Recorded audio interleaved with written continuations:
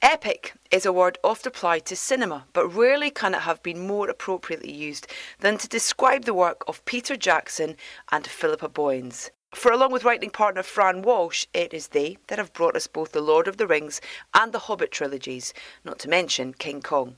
Their latest project is the equally ambitious Mortal Engines, which they wrote and produced, based on the novel of the same name by Philip Reeve. Mortal Engines is based on the mind-boggling premise that cities of the future have been mounted on wheels and motorised in order that they can hunt and prey upon each other.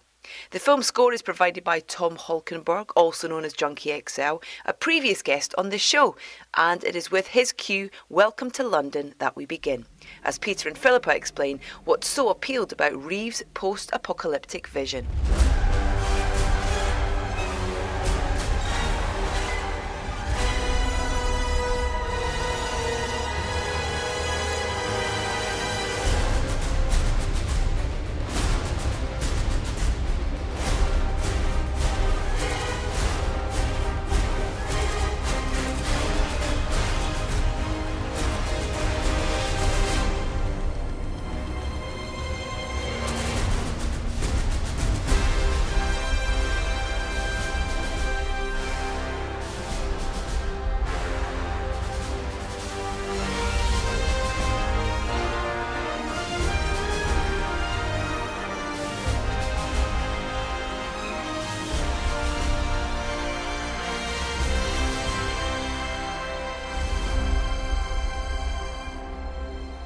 Philippa, Peter, welcome to Soundtrack, and it's such a pleasure to have you both on because, well, you've been very much part of myself and a lot of our listeners' kind of movie life, I would say, for the past 20 odd years. So thank you for being here. Oh, thank you. Thank you. And let's talk first about Mortal Engines. Why did you want to tell this story, and what was it that you connected with these books that are nearly 20 years old now? Yeah, well, I mean, when I first read them, there was 4 books, which was actually good because I was able to binge on them like a Netflix show. And that was about 10 years ago when I read the first one, and then straight into the second, the third, the fourth. And so I really, my introduction to it was an entire sort of life story of Hester and Tom. It wasn't just the first story. And I just thought it was incredible, the world that it's set in, but also them as characters and what Philip Reeve, the author, did in surprise, so many twists and turns and unexpected things, and their characters develop in ways that you're really interesting, complex, layered ways. And so that was, I just thought, wow, these would make a great film. And I don't, I never read books with that plan in mind. I just read books. I mean, somebody told me that these were fun books, and I thought I'd enjoy them. And so anyway, I came away from having finished the fourth one, quite about the film rights, and they were available, and we got the film rights in 2008. And we were busy at the time.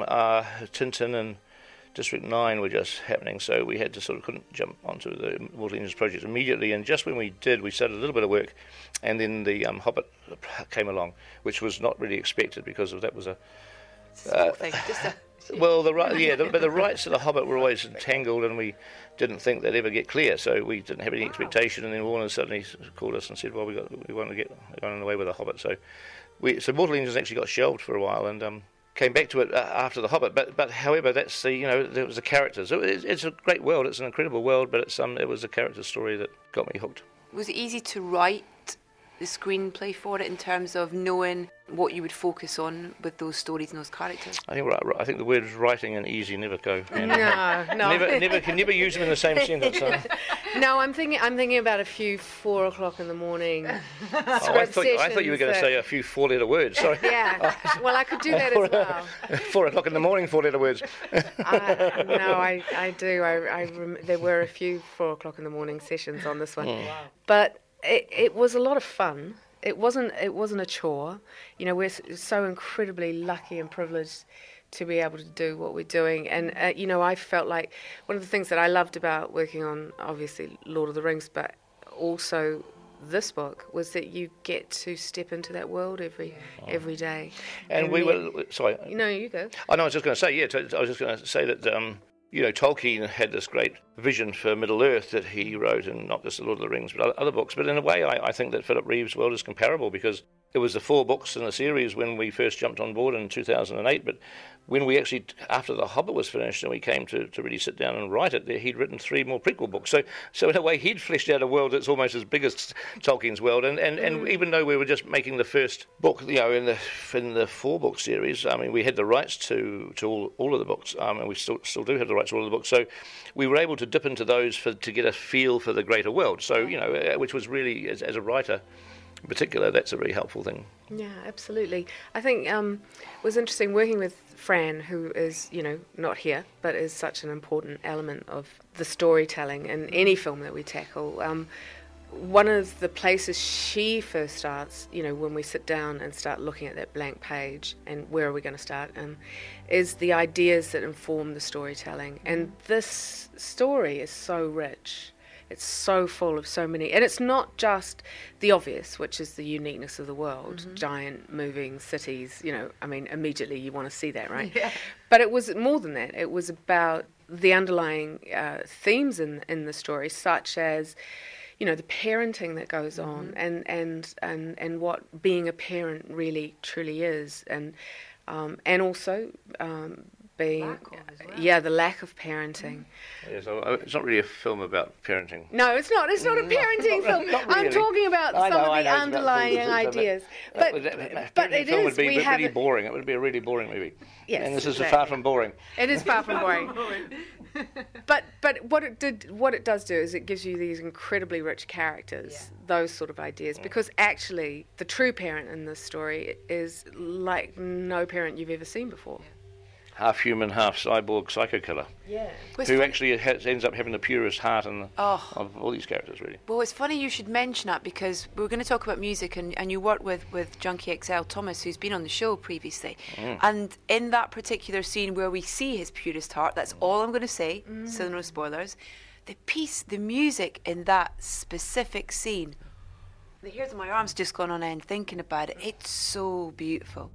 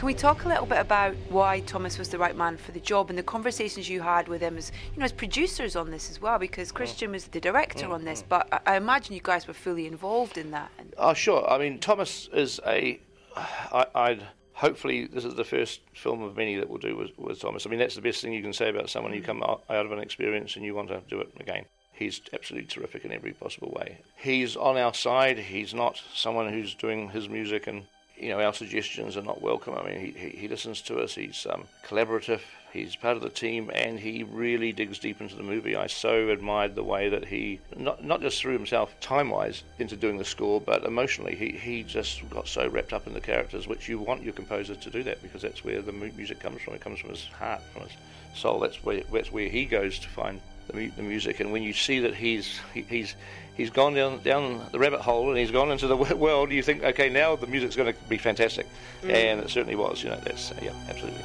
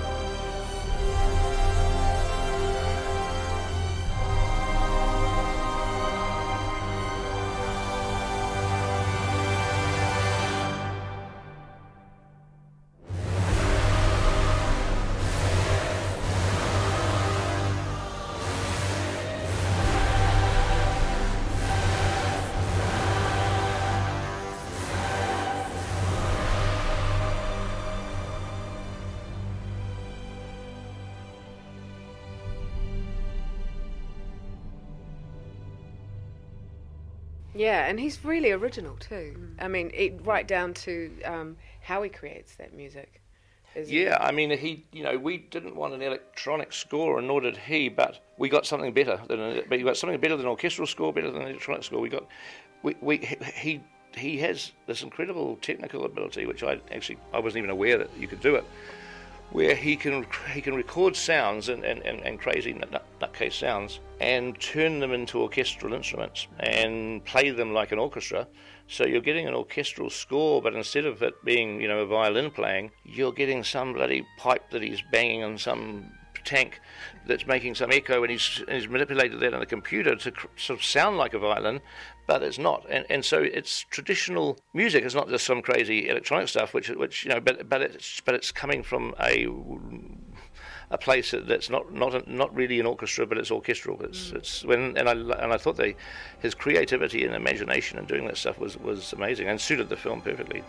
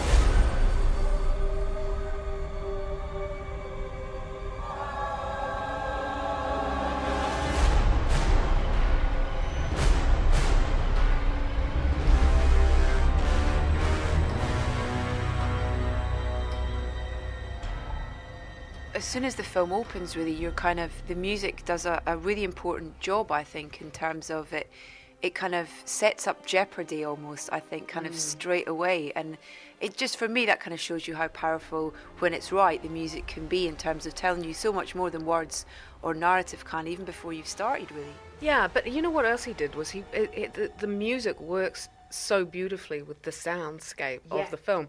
Yeah. And the sound in this film is some of the best sound I think has ever come out of some of our, sound team.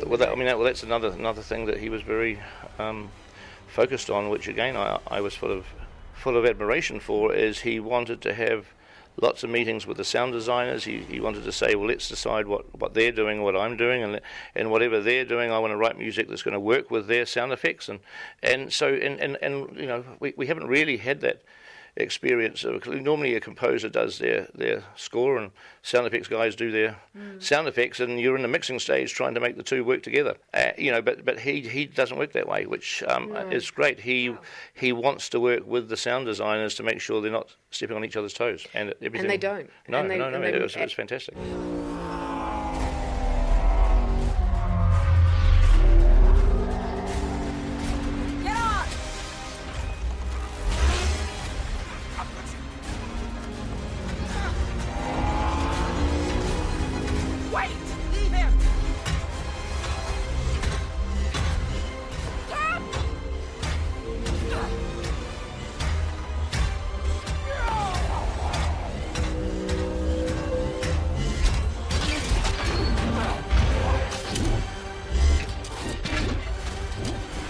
I was always a little bit nervous that this was going to be a noisy film. And by noisy, I mean, you start with giant moving cities and not exactly quiet. But what they did and what the music reinforces is, instead of that, what you get is a sense of power.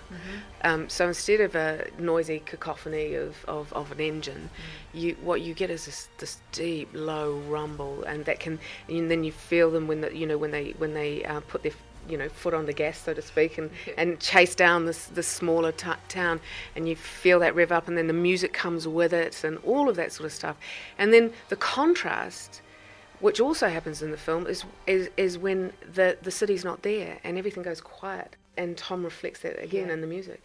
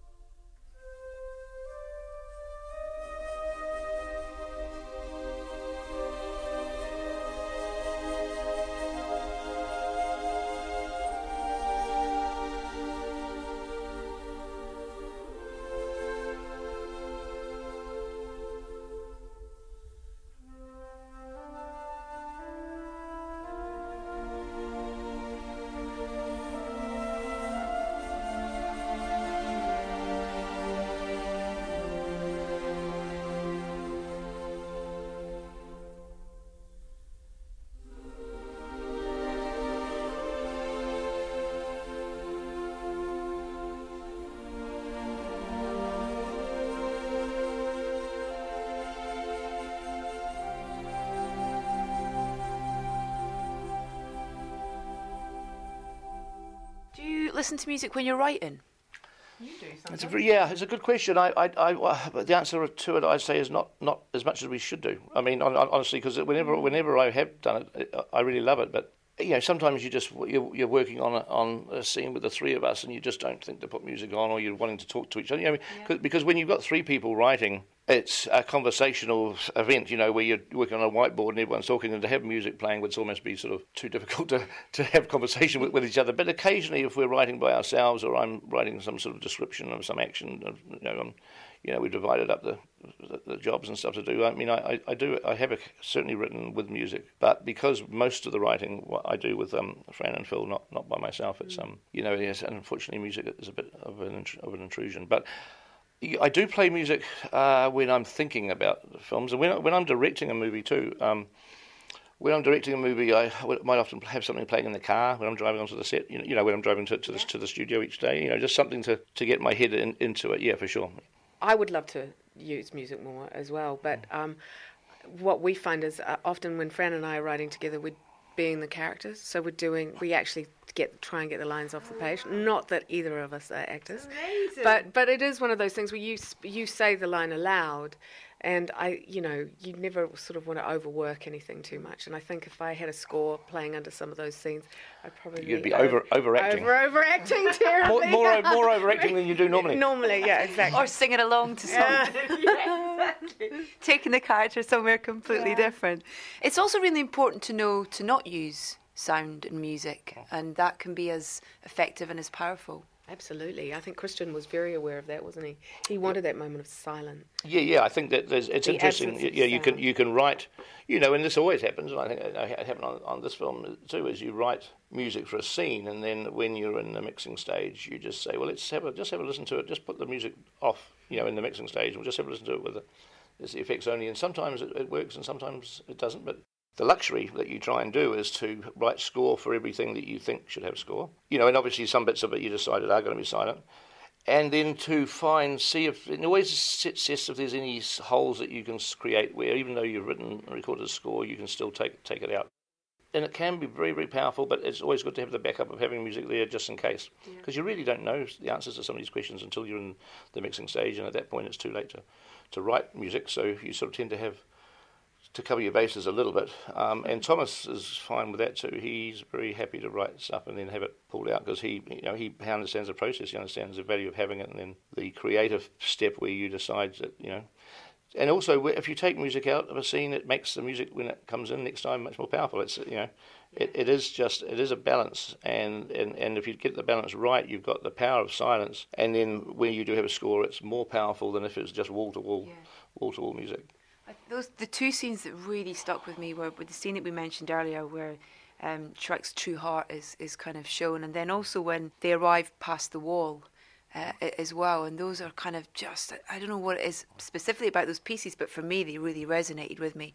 What kind of conversations do you have with Thomas about, or do you kind of let him go away, come up with something, and then the conversation starts? No, you spot them. We do what it's called spotting the movie, which is you do certainly talk about the type of music most of the time. And it's interesting because like the example that you mentioned where they go through the wall and they see, that music is the imagery is beautiful. It's a part of the world we haven't been to before, a green, lush, gorgeous part of the world. But it's also, you become at that exact moment that you see this beauty, you instantly realise that this is under danger, and until you see it, you don't appreciate what is under jeopardy, and that this is so you're seeing it for the first time and realizing that God, this is beautiful, but it's about to be destroyed, and the music has to reflect that.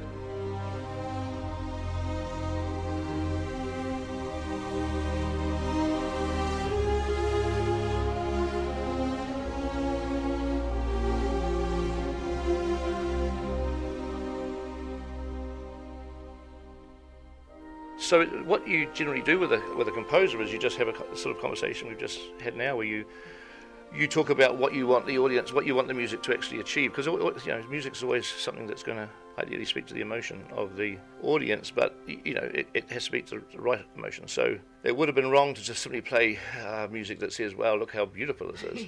It has to, but it has to do that. I mean, it has to say, "Look how beautiful it is," but enjoy it because this is about to be obliterated. And as soon as you just that's the sort of note that you give to Tom, and that's as far as you need to take it, because that's all that he needs to go away and to come up with their music. But it's all about being on the same page and understanding what the scene has to do.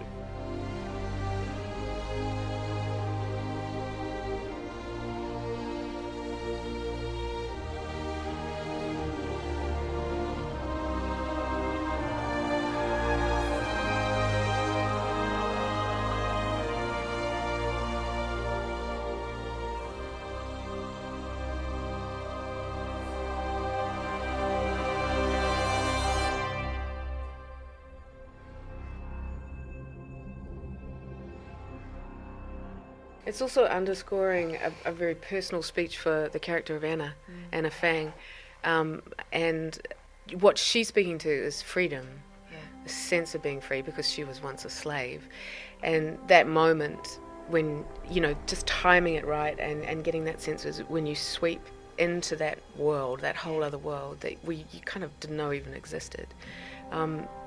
That timing, all of that had to come together.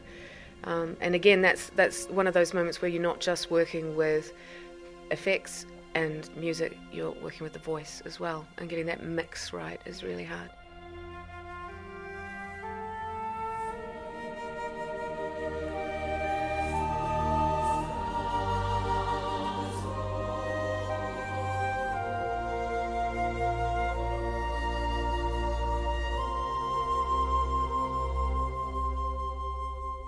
Can I take you back just for a second to how you felt about, or what you wanted, how you wanted music to be within the Lord of the Rings, and how that started in that relationship with Howard, and what the conversations were, and it was the start of something that at that point I'm sure you didn't know where it was going to go, and it was going to lead in those films, then the Hobbit films, and working with him throughout all of that. Well, there was really only one thing that we wanted with the music. We hoped that we would get with the Lord of the Rings is we wanted some very strong themes, because it was a series of films and it was characters' ongoing stories. We wanted to establish like a theme for the Hobbits, or that would be in the first film, and then when and it can be used in the second or the third film.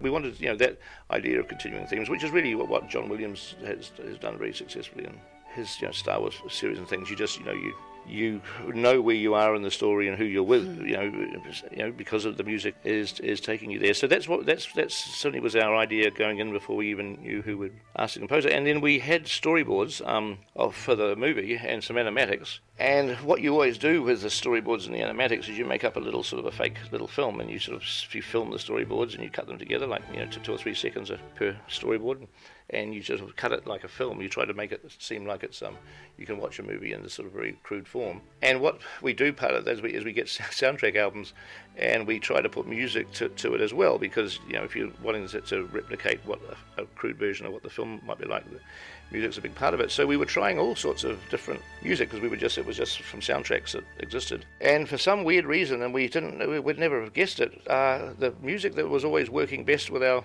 animatics was Howard Shore music, from The Fly, from Silence of the Lambs, from 1 or 2 other movies he did, and I would have never guessed it. I would have thought that's The Fly working with the Lord of the Rings animatics and storyboard. That you'd never think.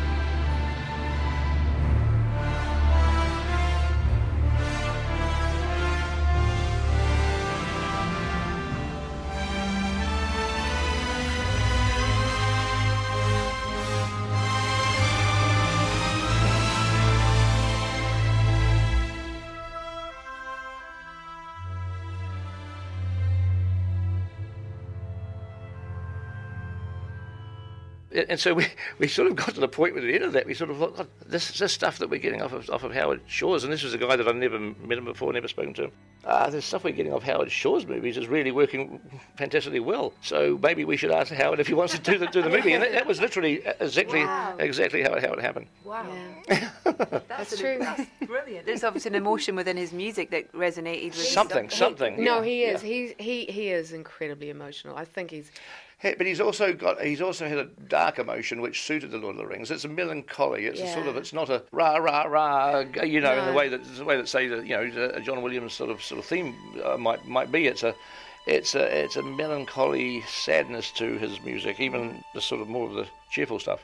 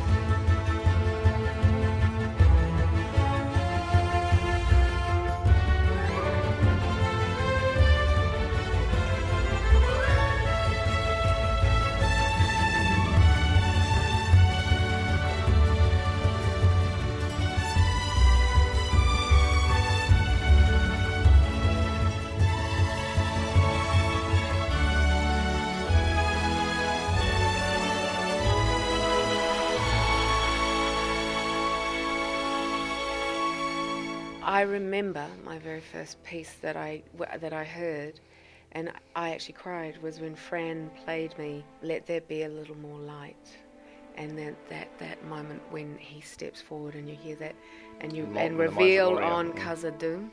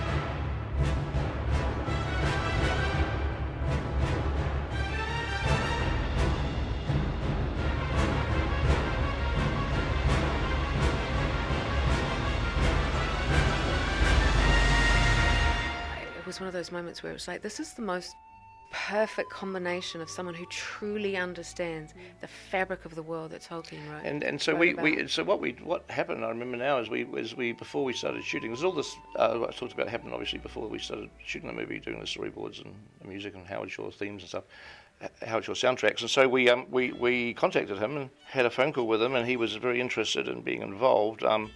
And he jumped on a plane and came down to New Zealand, and we were still, some weeks away from shooting. And we rented him a house just down the road, and he said, look, he's going to stay for a couple of weeks. He wants to meet us and learn as much as he can about the film and visit sets that were being built at the time and absorb it all. And he asked for a piano to be put into the house where we hired from.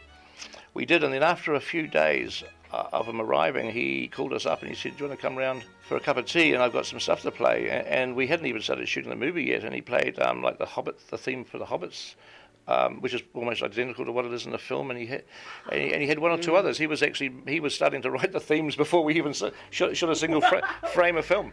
That's amazing. Yeah.